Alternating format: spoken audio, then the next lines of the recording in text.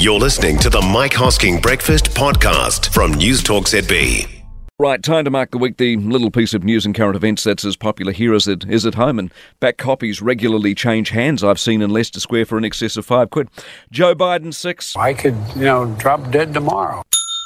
He gets a half-decent mark from me, basically for hanging in there, but hell, look at the numbers. I mean, he's underwater, he's old, he may not even know he's running again. Tucker Carlson 2. He can put videos out, which he has in the last 24 hours, until he's blue in the face. Facts are he's a fraud. Authenticity is the key to everything in broadcasting. You can't say one thing while believing another. It'll get you every time. Housing 7. I see the light. More lending, more first-time buyers, a change to the government's caps and rules. I think this is the year of some recovery. Trees 7.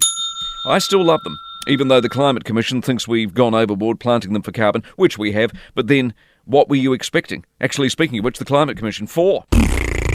I mean, you heard Rod Carr yesterday on the program say he was surprised that people planted so many trees, which begs the question, how can you be that out to lunch? The Nats 6. The RSA workers plan, they announced the promises to the farmers. That's good basic problem-solving stuff, and that'll serve them well. Chris Bishop, by the way, on the rentals in just a couple of moments. David Parker 4. The rate of tax paid by the super wealthy is very, very low in New Zealand. What a strange bloke. A report that allegedly is going nowhere, so once again we ask the question, what on earth was the point? London 8. What an amazing place. What a confident world-class city. Flags are up, the barricades are out, the prepping and practice is on for the coronation. This time next week it's going to be fever pitch, believe me. The weather though, 3. Yeah. As beautiful as she may be, British weather is crap. Wellington 3. 30 Ks for 90% of streets. Elect yourself a green or two and that's what you get. Ram rates 3. I mean, hard to believe they're still not on top of this. And when Michael Hill is closing shops, surely the government's crime ideology can be seen for the abject failure and mess that it really is.